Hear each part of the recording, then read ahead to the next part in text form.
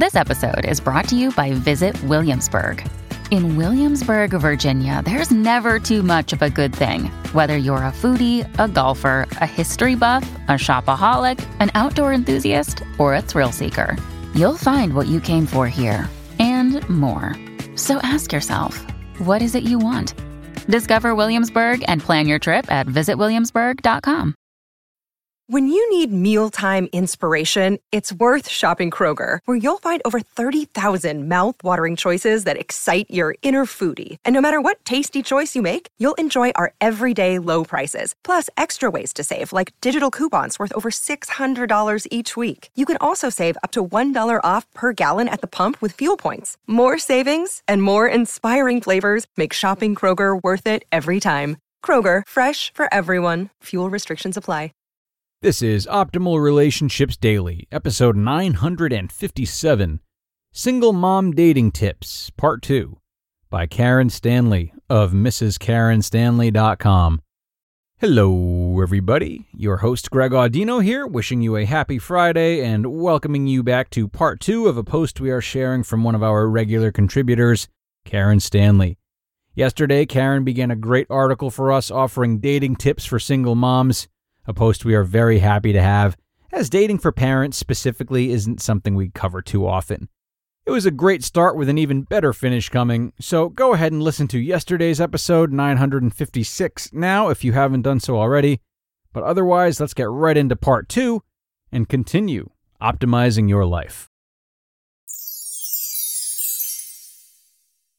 Single Mom Dating Tips, Part 2, by Karen Stanley of MrsKarenStanley.com. Trust in the strategy. So that's really the whole point of my strategy, is to create a life you love so much that you don't need a break and waste your time with dudes who couldn't care less about you. So learn from me. Third, if and only if after the first date, only if you really want to see him again, then that's the only time you just say, "Thank you, great to meet you, blah, blah, blah." That's it. It's kind of the same thing. Don't reach out after that. Have him come to you. Here's another story of a major mistake with the same type of dude, different name. We had plans to go out on a particular evening when he was going to be in town, and he didn't follow up with me, so I sent him a text. When you do that, you're making it way too easy. And of course he's going to say, "All right, sure, let's have a beer." It's so obvious to me now that he doesn't want to put in the effort to see me. It's really not that hard to send a text, "How about this restaurant at this time?" But he didn't put in any effort. And when someone puts in zero effort at the very beginning, the effort only gets less and less as time goes by. Having the person who is actually going to pursue you and make an effort to see you is really important. I always visualized my real husband saying, "I love you. You're coming with me." He doesn't want anybody to date me. He wants me all to himself. He wants to fill up my calendar. I visualized that. However, I thought I liked this one teacher that didn't follow up with me. And I was already out, and I already had a babysitter. I should have gone home, gotten a couple more hours of sleep. I could have woken up earlier to be with my babies. Alas, I didn't. If you want to know what someone's intentions are, look at what he does. Before we even went on our first date, John had already asked me out for the second date. He was filling up my calendar. Then a day later, I told him I was going out of town. So John booked a flight to Austin that second because he wanted to come see me sing.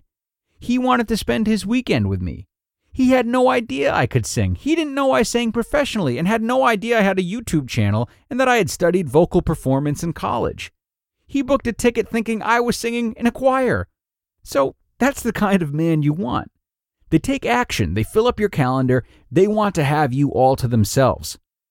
You're a 1 in a million beautiful, amazing woman, and you need a man who treats you like that. The last dating tip for single moms is to pay attention to what he's asking specifically. What is he asking about? What is he curious about?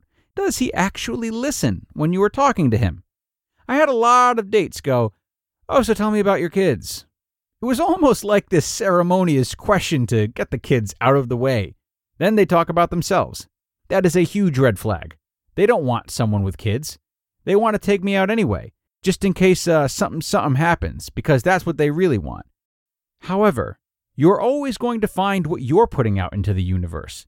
In those days when I wanted a break from single momhood and I wanted to have some drinks and have some fun, that's exactly who I attracted. They didn't want any commitment. They didn't want to date me. They didn't want me to be their girlfriend. They just wanted to take me out and see what they could get out of me. And so if you look for the red flags, the number one thing, I think, is not listening about who you are because they don't really want to know. They might want to get you in bed, but that's it.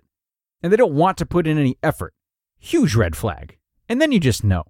And then when you learn something, you come home and write it on your soulmate list. I would come home and write, my soulmate listens attentively. He cares about every single thing about me. My soulmate cares about my children and wants to be in their lives, and he wants to help them and support them and be a good example for them. I wrote those things down because I experienced the opposite in dates. And you see these red flags, then you can update your soulmate list and edit it and read it again and confirm to yourself that even though you met someone who is the opposite of the person you want to marry and you deserve to be with, then you can read and edit and pray that your soulmate is manifesting you and is wonderful. Wishing you lots of love, and run from red flags.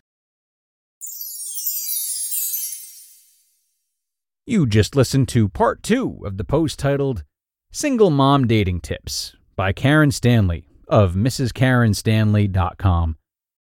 And thanks again to Karen for a great post today for all of the single moms out there. I think what this post really boils down to is self-respect, right?